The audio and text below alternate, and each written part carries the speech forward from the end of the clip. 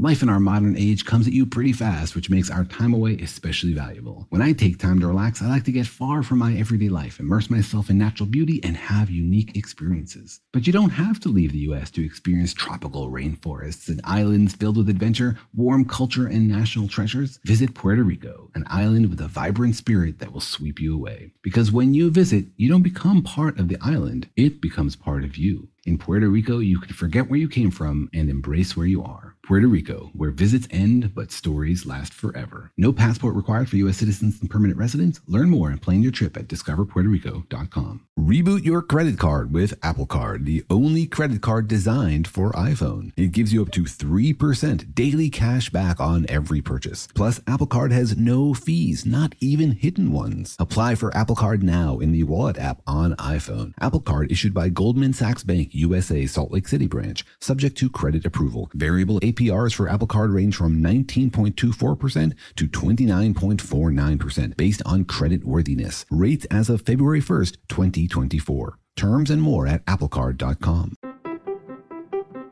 What if AI could help your business deliver mission-critical outcomes with speed? With IBM Consulting, your business can design, build, and scale trusted AI using watsonx, and modernize the way you work to accelerate real impact. Let's create AI that transforms your business. Learn more at ibm.com/consulting. IBM. Let's create.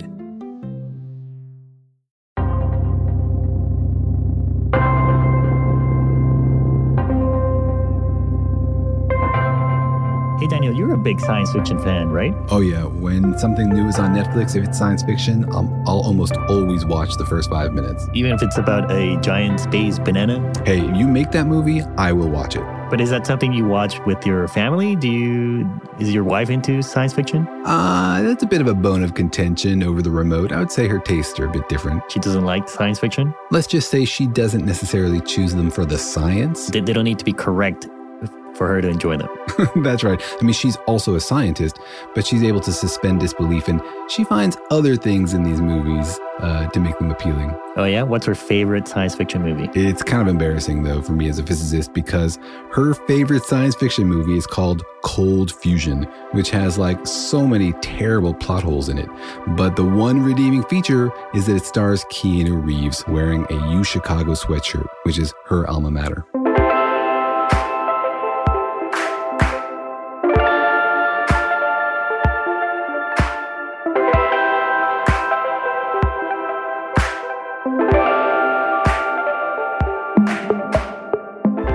Hi, I'm Jorge. I'm the creator of PhD Comics and the co-author of the book We Have No Idea, A Guide to the Unknown Universe. Hi, I'm Daniel. I'm a particle physicist, and coincidentally, I'm also the co-author of the book We Have No Idea, A Guide to the Unknown Universe. What are the chances? What? You wrote that book too? I mostly wrote it together with some guy I was emailing with online. And how did you meet this man? Tinder? It did involve the internet. Those are the only details I'll go into. It involved something else cold, right? You cold emailed me. That's right. Just a cold email out into the internet to look for a creative partner. But welcome to our podcast, Daniel and Jorge Explain the Universe, a production of iHeartRadio, in which we reach out to you through the various hot and cold tubes of the internet to try to explain to you all the crazy and amazing things that we find in our universe and make them make sense to you. All the amazing processes out there and science and technology and facts that maybe we can use one day to our advantage as a human species. That's right. One goal of physics is to understand the world so that we can tame it, right? To use it to our advantage, to build new technology, to transform what it means to be human, what it's like to live as a human in the modern world. And of course, at the core of that is energy. So today on the program, we'll be talking about a technology, or I guess a physics concept that could potentially solve all of humanity's problems, right? That's how they've been selling it since the 80s? Yeah, exactly. It's sort of the holy grail of physics. If it works, then everything will change. I mean, imagine if energy was cheap or even free.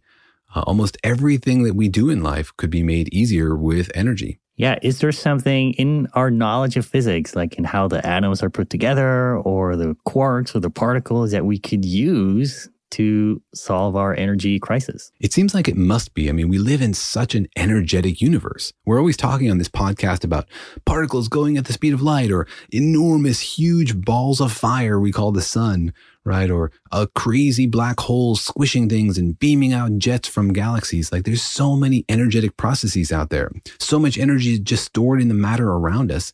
It's frustrating to me that we have such difficulty tapping into it, that we're, digging up buried plants and burning them in order to extract the tiny little bit of energy. That's our best idea so far, it seems. Yeah, it seems like we should have figured out something better by now, given the incredible amounts of energy all around us and the huge processes.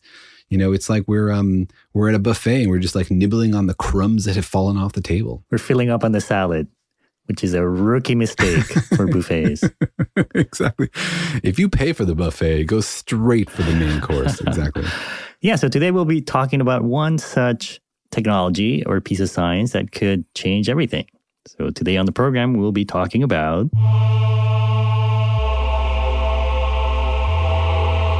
cold fusion. What is it? Is it cold?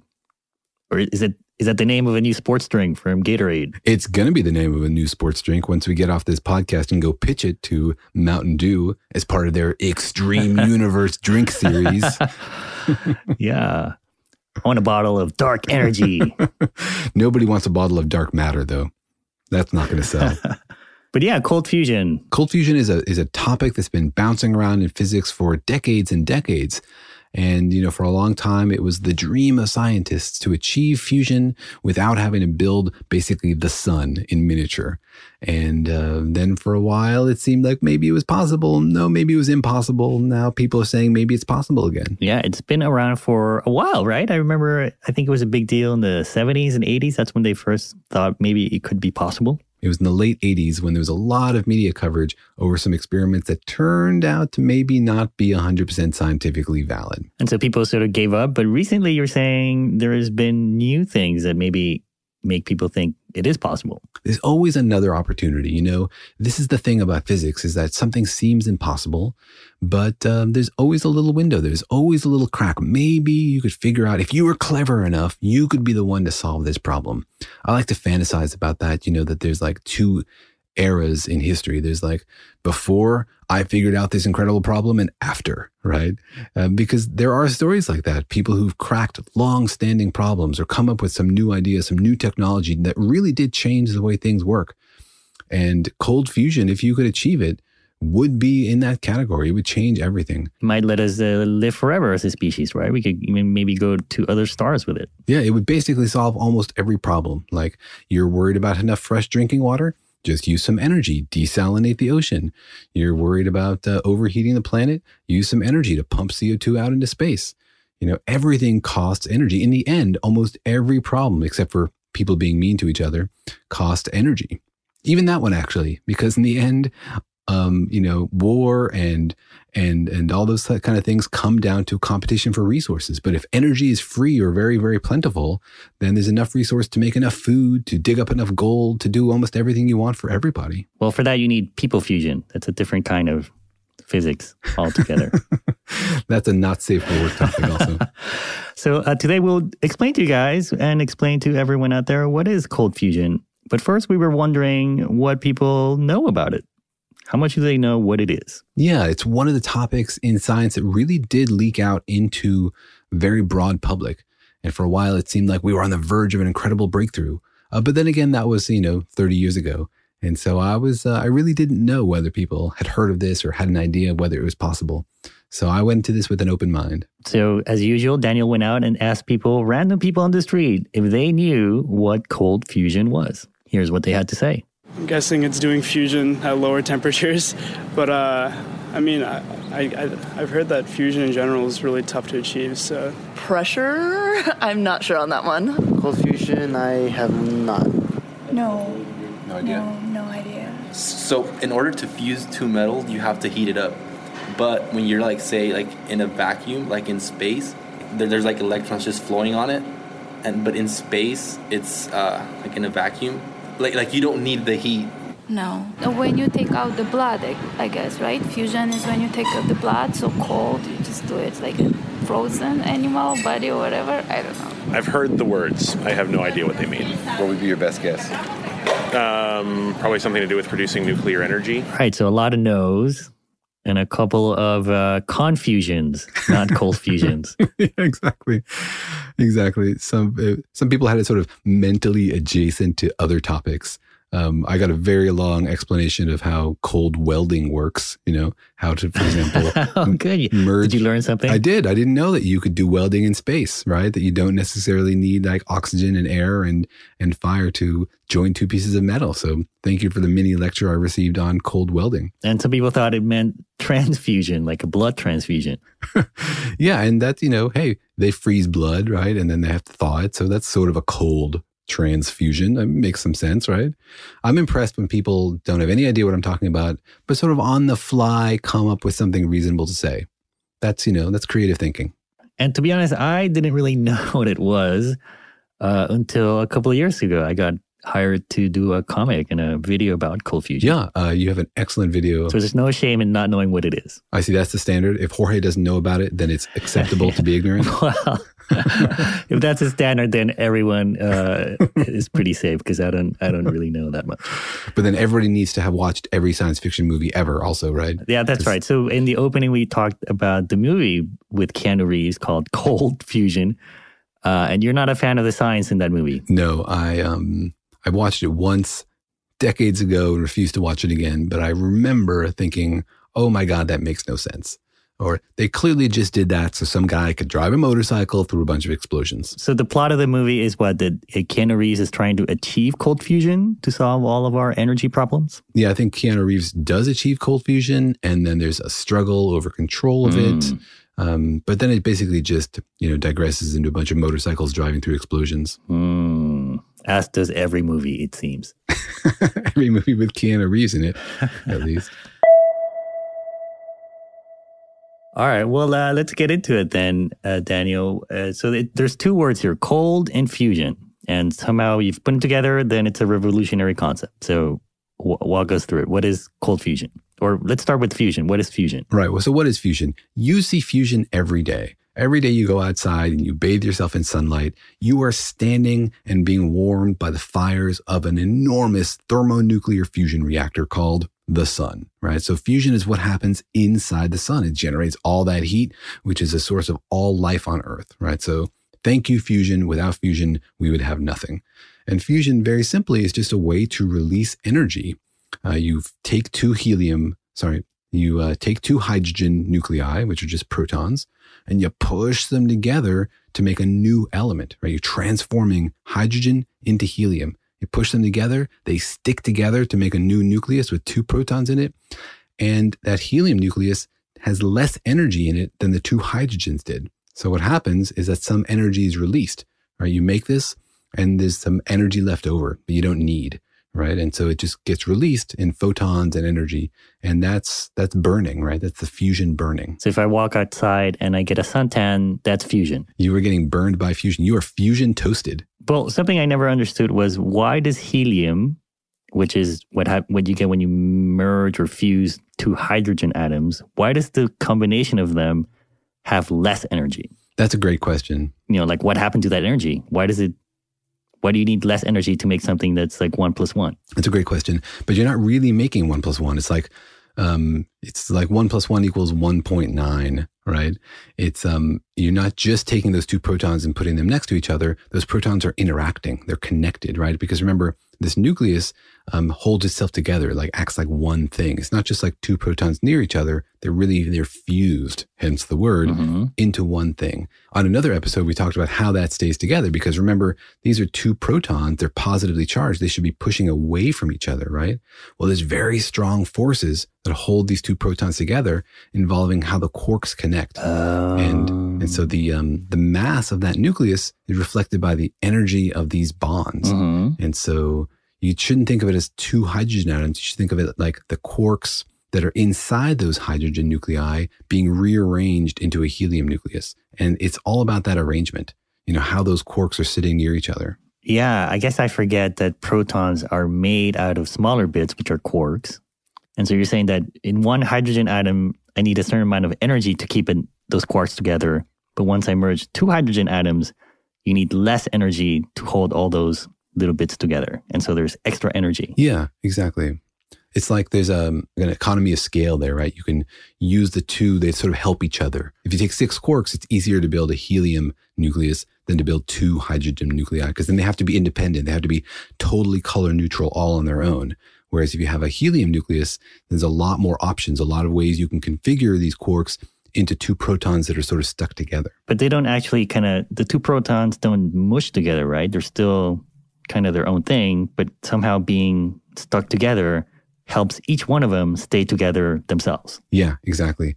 They stay their own thing, but they're connected, right? They're talking to each other.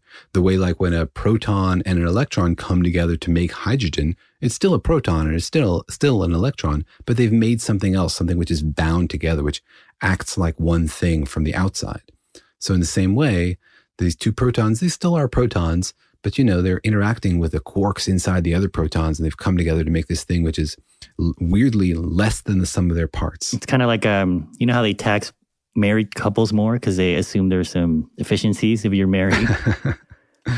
Yeah, exactly. It's like, oh, you're married. Now you're together. You have a partnership. You must have extra income or extra disposable income or something. Yeah. So we'll tax you more. Yeah, you could also think of it like, think about the proton as like a bunch of quarks connected with springs. And there's energy in those springs, right? You have to like arrange them in just the right way and put some energy in those springs to hold them together. And then when you make the helium nuclei, you can like reuse one of those springs. You're like, oh, I don't need all of these. I can just use this one here twice because they overlap, And so I have this extra spring, which had this extra energy in it. What do I do with that? Well, that just shoots off. And so that's the basic process of fusion, is push 2 hydrogen nuclei together to make helium plus some energy. And a spring shoots off. Yeah, that's the energy. And you might think, what is that spring? Well, internal in the nucleus, all this stuff is stored as gluons. But when these 2 hydrogen nuclei fuse, what you get is a photon. It shoots out a bunch of energy. Okay, so that's what's happening inside of the sun and also inside of nuclear bombs, right? Nuclear fusion bombs. That's basically what's happening. It's just you're getting a bunch of hydrogen squeezed together and having them fuse into helium. That's right. And that should help you appreciate the scale of this, right? Like an enormous thermonuclear explosion, right? A hydrogen bomb. Those things are incredibly powerful. They're devastating. They kill millions of people if you dropped one on a city. All of that comes out of a tiny amount of fuel. Like you do not need a huge amount of plutonium to have that bomb. And that tells you how energy dense matter is. Like there's so much energy in matter that if you're able to release some of it, it's overwhelming. It's incredible. And we've talked about this several times in the podcast. If you took like a raisin's worth of matter and touched it to a raisin's worth of antimatter, and the reason we choose those is because they're very easily able to annihilate all their energy, all their matter into energy, then you'd get a huge nuclear explosion like the size of Hiroshima.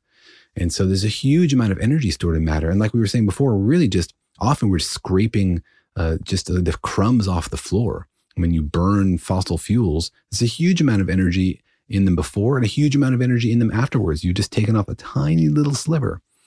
And so fusion is like this way to tap into this incredibly dense energy source. And that's why it's so exciting, because of the huge amounts of energy released from tiny amounts of fuel. It's kind of like if I took a raisin and I threw it at you, that's not a lot of energy. You wouldn't get hurt by a raisin thrown by another person.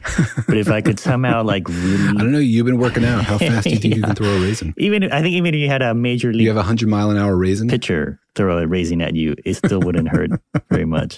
But if you somehow... I don't know the answer to that. A 100-mile-an-hour raisin, would that hurt you if you ate it?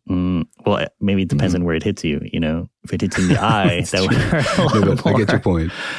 But the idea is that, if I threw the raisin at you, it wouldn't hurt you or carry a lot of energy. But if I somehow was able to like break apart the raisin, like break apart not just the atoms of the raisin, but the quarks inside of the atoms of the protons of the raisin, then there would be a huge amount of energy, right? Yeah, exactly. You would not survive that. Yeah, that one raisin could power a city, right? I mean, we're talking about huge quantities of energy. And so that's what fusion is. We're trying to tap into this. And it's also tantalizing because we see it every day. We see it happening out there in the sun, right? It's omnipresent, right? You can't escape it. And so we know it's happening. It's the universe's primary source of light. And so we just want to, ride that wave and use it to get the energy we need so we can listen to podcasts and make cookies and all sorts of fun stuff we like to do with our lives. Yeah. Eat raisins. Eat raisins. But, it's not easy, right? Those hydrogen atoms, they don't like to come together.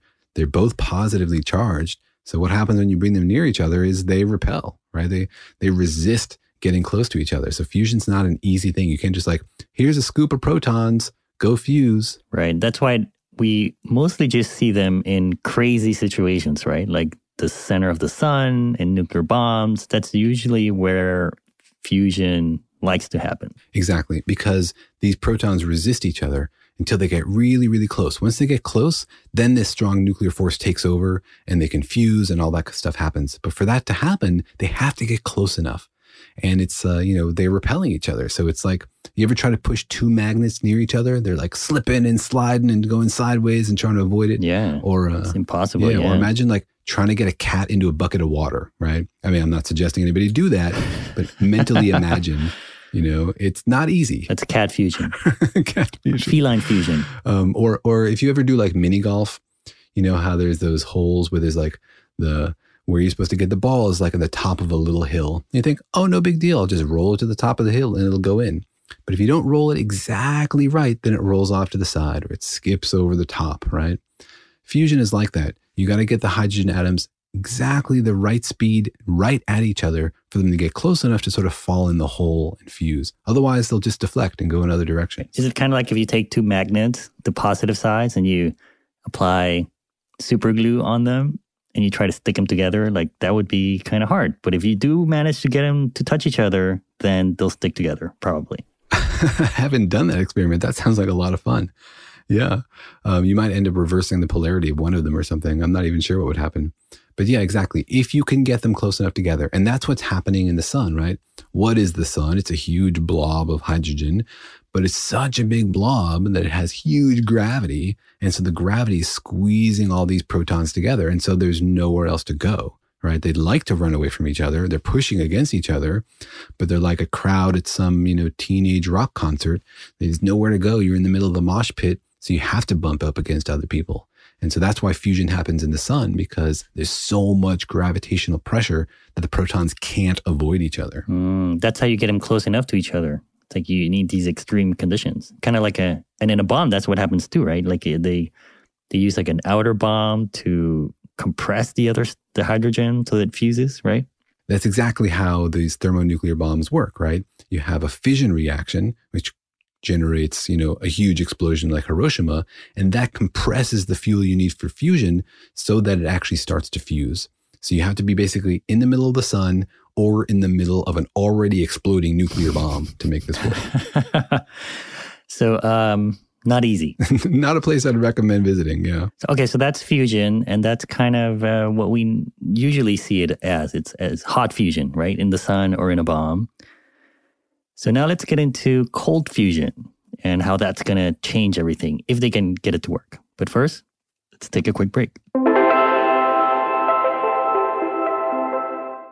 It's only after you've done a deep spring clean of your house when you realize, wow, how have I been living like this? In the same way, it's only after you figure out that you've been paying a fortune for wireless, while Mint Mobile has phone plans for $15 a month when you purchase a 3-month plan. That's when you feel like, oh my gosh, how have I been affording all of this? So it's time to switch to Mint Mobile and get unlimited talk, text, and data for $15 a month. I've used Mint Mobile myself, and the calls are always super crisp and super clear. Ditch your overpriced wireless plan with Mint Mobile's limited time deal and get 3 months of premium wireless service for $15 a month. To get this new customer offer and your new 3-month unlimited wireless plan for just $15 a month, go to mintmobile.com/universe. That's mintmobile.com/universe. Cut your wireless bill to $15 a month at mintmobile.com/universe. $45 upfront payment required, equivalent to $15 a month. New customers on first 3-month plan only. Speeds slower above 40 gigabytes on unlimited plan. Additional taxes, fees, and restrictions apply. See Mint Mobile for details.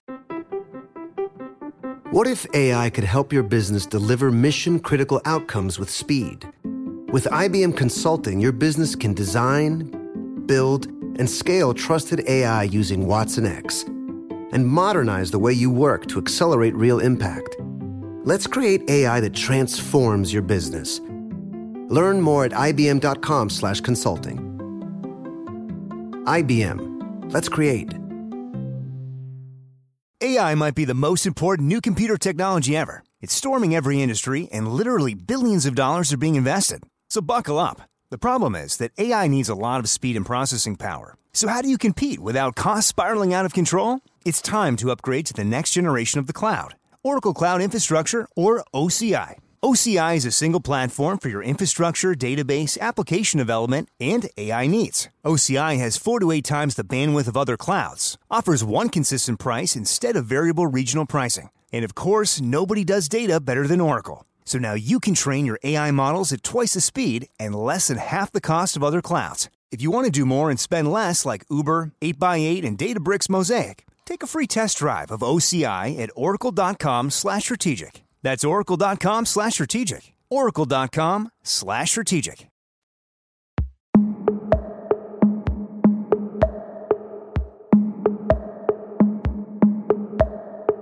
All right, we're talking about cold fusion and how to make it here on Earth. And we talked about how it's kind of the process that's going on inside of suns and nuclear bombs. That's right. And that's not typically the kind of thing you want in your backyard or in your neighborhood where they're generating energy, right? If somebody said... In your basement heater. Yeah, if somebody said, hey, could we put the sun down the street? Will provide a lot of energy. You'd probably say no. You'd probably say, put it in my neighbor's yard. Depending on how big your yard is, that may not be far enough away from the sun.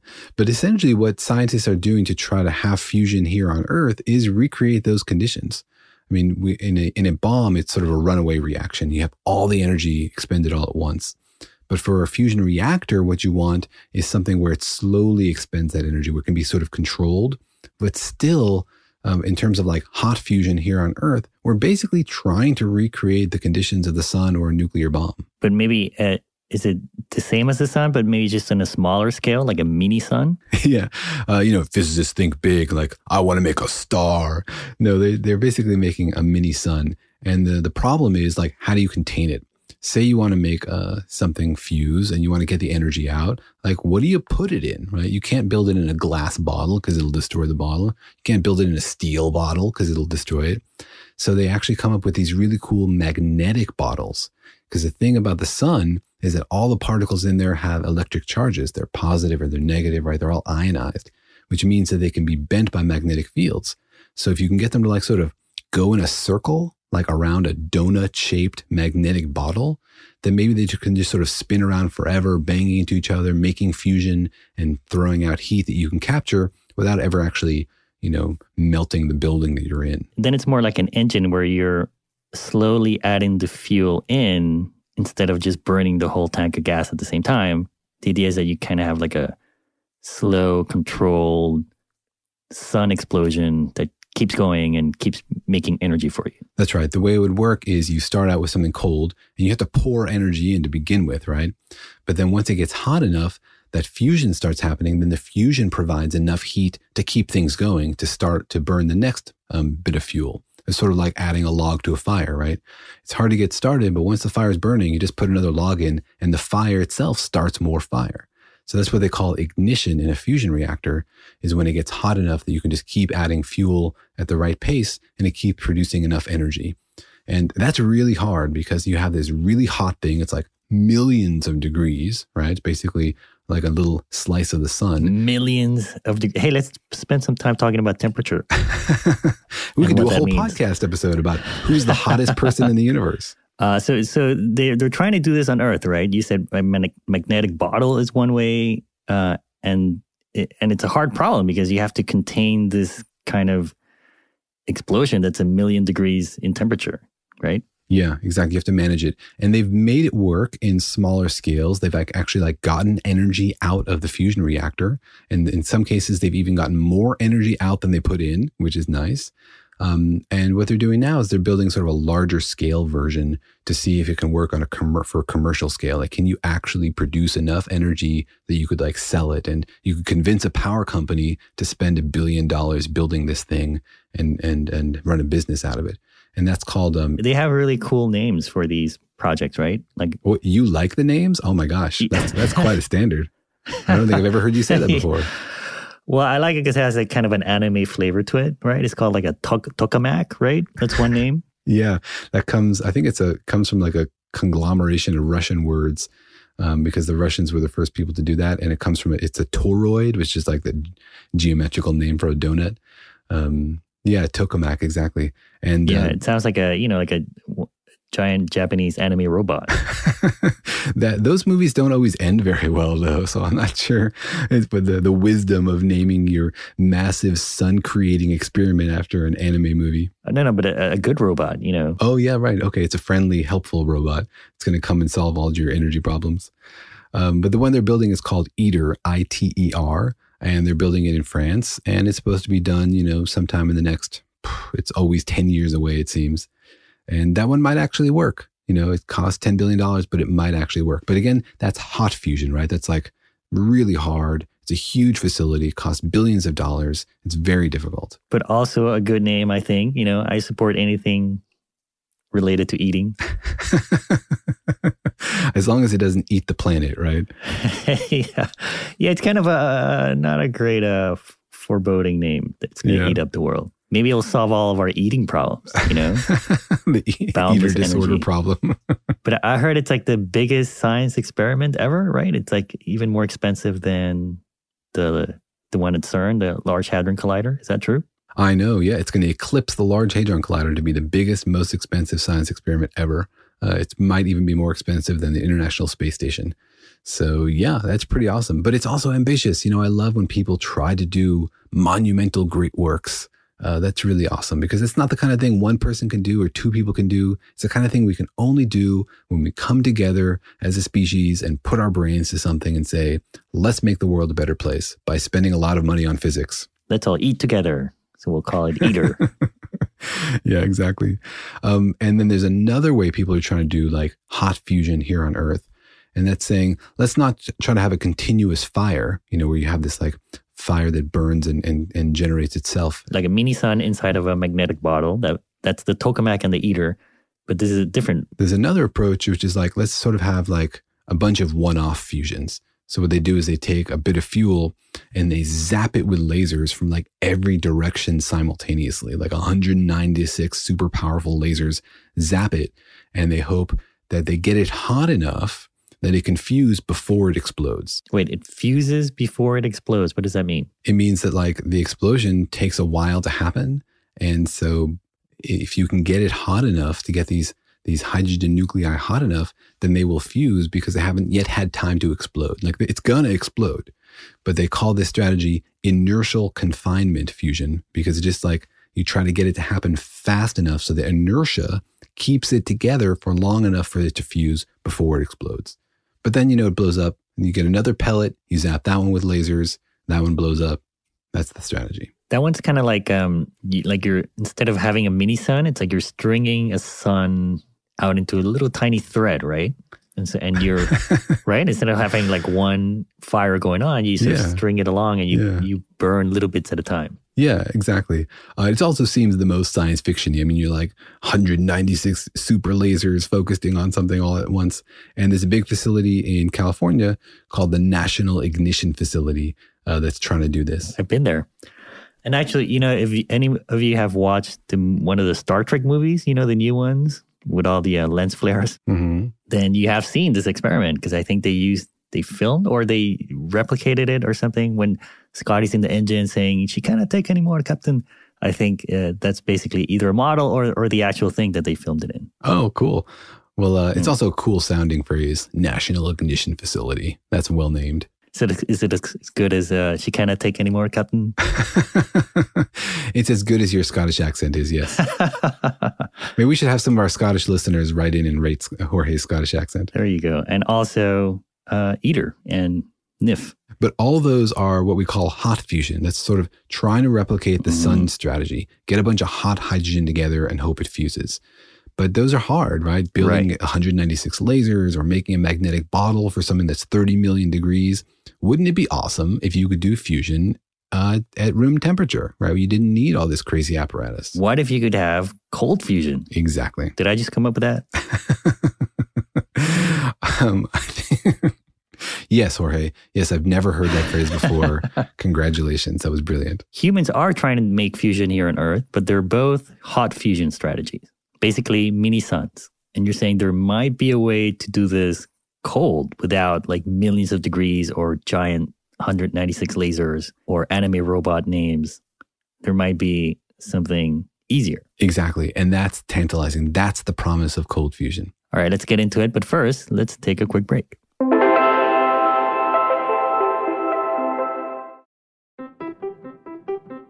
What if AI could help your business deliver mission-critical outcomes with speed? With IBM Consulting, your business can design, build, and scale trusted AI using Watson X and modernize the way you work to accelerate real impact. Let's create AI that transforms your business. Learn more at ibm.com/consulting. IBM. Let's create. Life in our modern age comes at you pretty fast, which makes our time away especially valuable. When I take time off to relax, I like to get far from my everyday life to immerse myself in natural beauty and have a unique experience. But you don't have to leave the United States to experience tropical rainforests and islands filled with adventure, warm culture, and national treasures. Visit Puerto Rico, an island with a vibrant spirit that will sweep you away. People from Puerto Rico are called Boricuas, but it's not just a name. It's a spirit, a flavor, a rhythm that you can only find in one place on Earth. Puerto Rico. It's embodied by these proud, passionate people, and you'll feel it in every part of the island. When you bask in the warmth of the beaches, when you taste the love in the food, when you embrace the call of adventure, you'll find the Boricua spirit in yourself as well. Because when you visit, you don't become part of the island, it becomes part of you. You can forget where you came from and embrace where you are in Puerto Rico, because your visit ends, but the stories last forever. No passport is required for U.S. citizens and permanent residents. Learn more and plan your trip at discoverpuertorico.com. This Father's Day, shop at the Home Depot to find the perfect gift to help Dad be everything he can be. Because your dad is more than just a dad. He's groundskeeper of the yard, the perfecter of the patio, and the cleaner of the clippings. He's the weed-fighting, hedge-trimming, leaf-blowing lord of the lawn. He sees the job, and he gets it done. Because your dad is a doer. So show him you appreciate everything he does with the tools he needs to power up his landscaping game. This Father's Day, give him the convenience and gas-like power of innovative and durable Milwaukee cordless outdoor tools from the Home Depot. Plus, get up to $150 off select Milwaukee tools. For everything Dad does, everything he is, and everything he can be, find the perfect Father's Day gift at the Home Depot. How doers get more done. Shop for Father's Day now in stores or online at homedepot.com.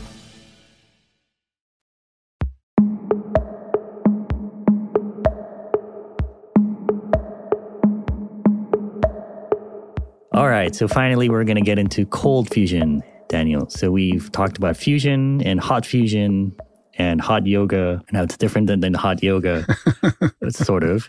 But now the idea is that we can maybe create a sun, but do it in a cold way where it's not burning or at millions of degrees. Yeah, the idea is, can we get two hydrogen nuclei to get close enough together to turn into helium and release their energy without having to get the hydrogen so hot, right? We don't want to create the sun, but we do want to extract that energy. So the problem, remember, is how to get the hydrogen close together. If you can just get them close enough together, they will fuse, but they repel each other. So you need something to get them close together.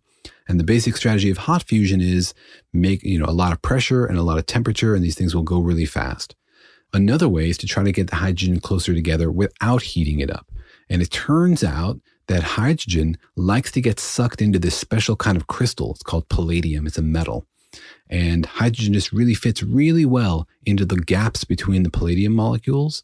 And palladium sort of squeezes hydrogen together, like packs the hydrogen in there.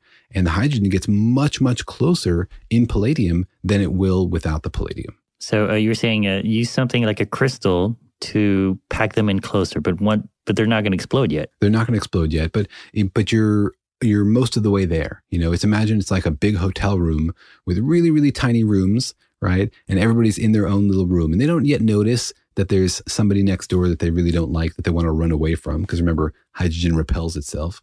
And so now, but you've gotten them really close together. So you have this opportunity for them to fuse. Yeah, you got a bunch of people in a hotel with tightly packed rooms. What could possibly happen? That's right. Well, you're looking for an explosive situation, right? You just have to persuade all these people to get together. If you want something interesting to happen, that's one way to do it. Put a bunch of people in a hotel room. A bunch of people who hate each other into tiny little hotel rooms next to each other. Exactly. And then you apply a little bit of energy, right? And the idea is you apply just enough energy and maybe the hydrogens will fuse into helium because you've already gotten them so close together that maybe they'll pop out of their little rooms and fuse because they're near each other. That was the idea. Like maybe they'll jostle around and accidentally bump into each other. Yeah, exactly. All you have to do is get the hydrogen close enough together so it's not a terrible idea. And then in 1989, these two guys in Utah, Pons and Fleischmann, they set up an experiment to try this. And they claimed that more energy came out of the experiment than they put in, right? You have to put in a little bit of energy, a little bit of electrical energy to sort of get these hydrogens out of the cells that you've crammed them in. And they claimed that they saw a huge amount of energy come out of their experiment. So they did that. They put a bunch of hydrogen inside of a palladium crystal, and then they just put it over a fire, and they noticed it was getting hotter than it should have been. Yeah, they put a bunch of hydrogen inside this palladium, and then they put it inside a bath of heavy water, and they put electrodes in it, which broke up the heavy water. So you get deuterium. The deuterium banged into the hydrogen, and the hydrogen came out of the cells. And what they were hoping for was that the hydrogen would fuse, or the deuterium, which is just a heavier version of hydrogen, would fuse, and they would get a huge amount of energy. And it's all in a water bath. So what they were doing was just measuring the temperature of the water. And they claimed to have a huge amount of an unexplainable amount of energy, unexplainable by any way other than cold fusion. And remember, they didn't build a huge reactor. This is just like something sitting on a tabletop. The whole thing cost, tens of thousands of dollars to build. You didn't need a magnetic bottle. You didn't need 196 lasers. It was cheap, but it could somehow, they claimed, extract all this energy from the nucleus of the atoms. And of course, they got a huge amount of publicity. It was like on the cover of magazines, and everybody thought, this is the energy revolution. But then nobody could reproduce it. People were excited, and people in Japan and people in Texas and people in Boston, all sorts of folks tried to reproduce this experiment because it seemed pretty simple. And at first, some groups said, oh yeah, we see a little of this. Oh, we see a little bit of that. But it was all done sort of a little too quickly. And, everybody was excited to be the second people to make cold fusion work, or the third person to make cold fusion work. People really wanted to believe it. And so there was a lot of science done that wasn't really like up to the standard that you would expect. And in the end, when the dust cleared, it only took a few months, but people realized nobody could reproduce their result. And then they started getting... Not even the first people who did it? They couldn't do it again? Well, they claimed to have done it again, right? And they wanted more money. They asked the government for millions of dollars to fund a larger experiment. But they never let people examine their apparatus, and the results didn't make sense, and they wouldn't answer questions about it. Wow. And so that's not suspicious scientific behavior at all. I know. And so it became sort of an embarrassment, to the physics community. Like, oh my gosh, we got all this attention from the media and from the public, and people got excited about this possibility. Then it turns out it was just shoddy experiments. And later people discovered that probably they did get a little bit of extra heat out of their reaction, but it was just a normal chemical reaction, like hydrogen and oxygen coming back together to make water, releases some heat. So they weren't getting any nuclear fusion at all. They weren't getting nearly as much energy as you would get if you actually had nuclear fusion. And if they had, their whole thing would have exploded, right? If they had released enough energy, if they had actually achieved fusion, it would have demolished their building. So, but did they actually, pretend on purpose, or were they also fooled themselves? That's a great question. And I'd love to see an in-depth interview by a really hard interviewer, but they famously clammed up after they were shown to be basically frauds. And they insisted that what they had done was right, but they never really gave enough details for anybody to validate it or to understand whether they were outright lying or just sort of overly hopeful and confused by their results. And, you want to, on one hand, try to be generous in your interpretation and think, oh, they just got wrapped up in the excitement of their potential discovery and skipped a few steps. On the other hand, maybe they were frauds. So that particular idea for cold fusion didn't seem to have worked. But does that mean that it's impossible, or that idea can never work, or do you think there are other ideas out there for cold fusion that could work? It's definitely not impossible, right? Somebody could make it work. There's probably a way for it to happen.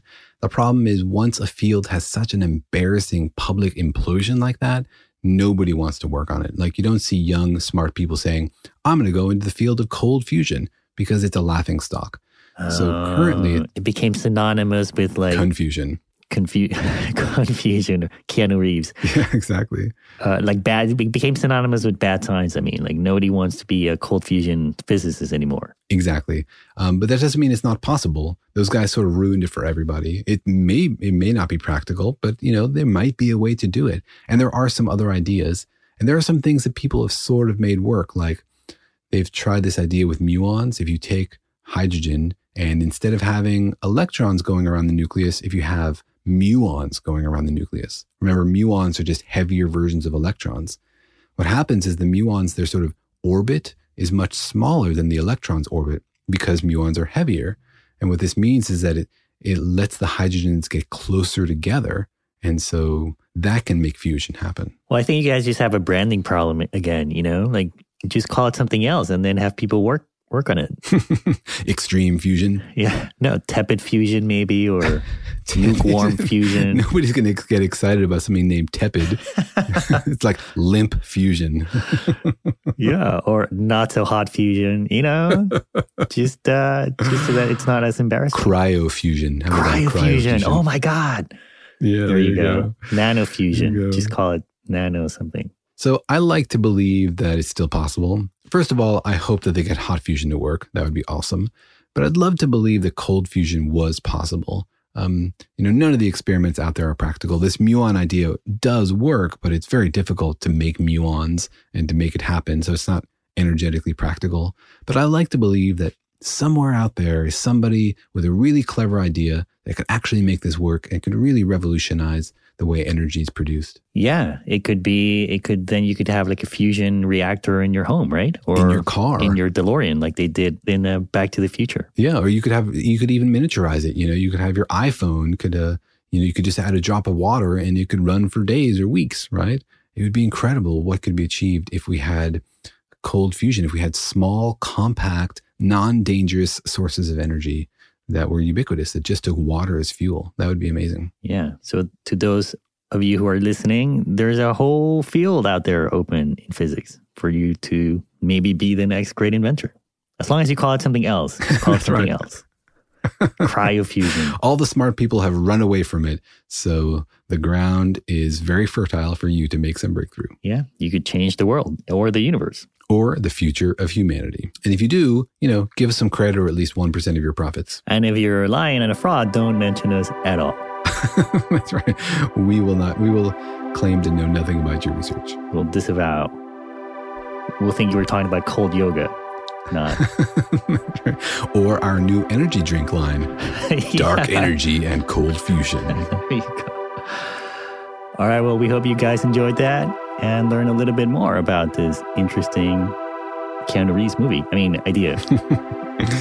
Thanks for tuning in. And if you have questions about how things do or do not work, please send them to us at questions@danielandjorge.com. We love hearing from you. See you next time.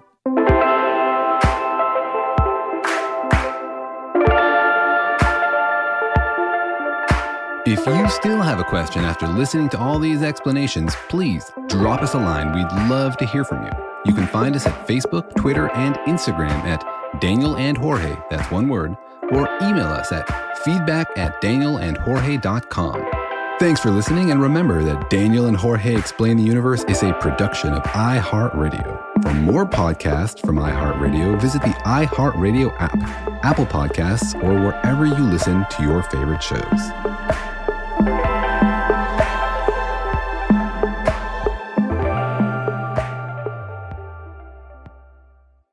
Are you enthusiastic about space exploration? I am. Join the worldwide community of more than 2 million like-minded people, the Planetary Society. As a member of the Planetary Society, you take an active role in supporting space exploration, including missions within the solar system and far beyond. Help us find life elsewhere in the universe and protect the Earth from the dangers of asteroids. Learn more and become a member at planetary.org.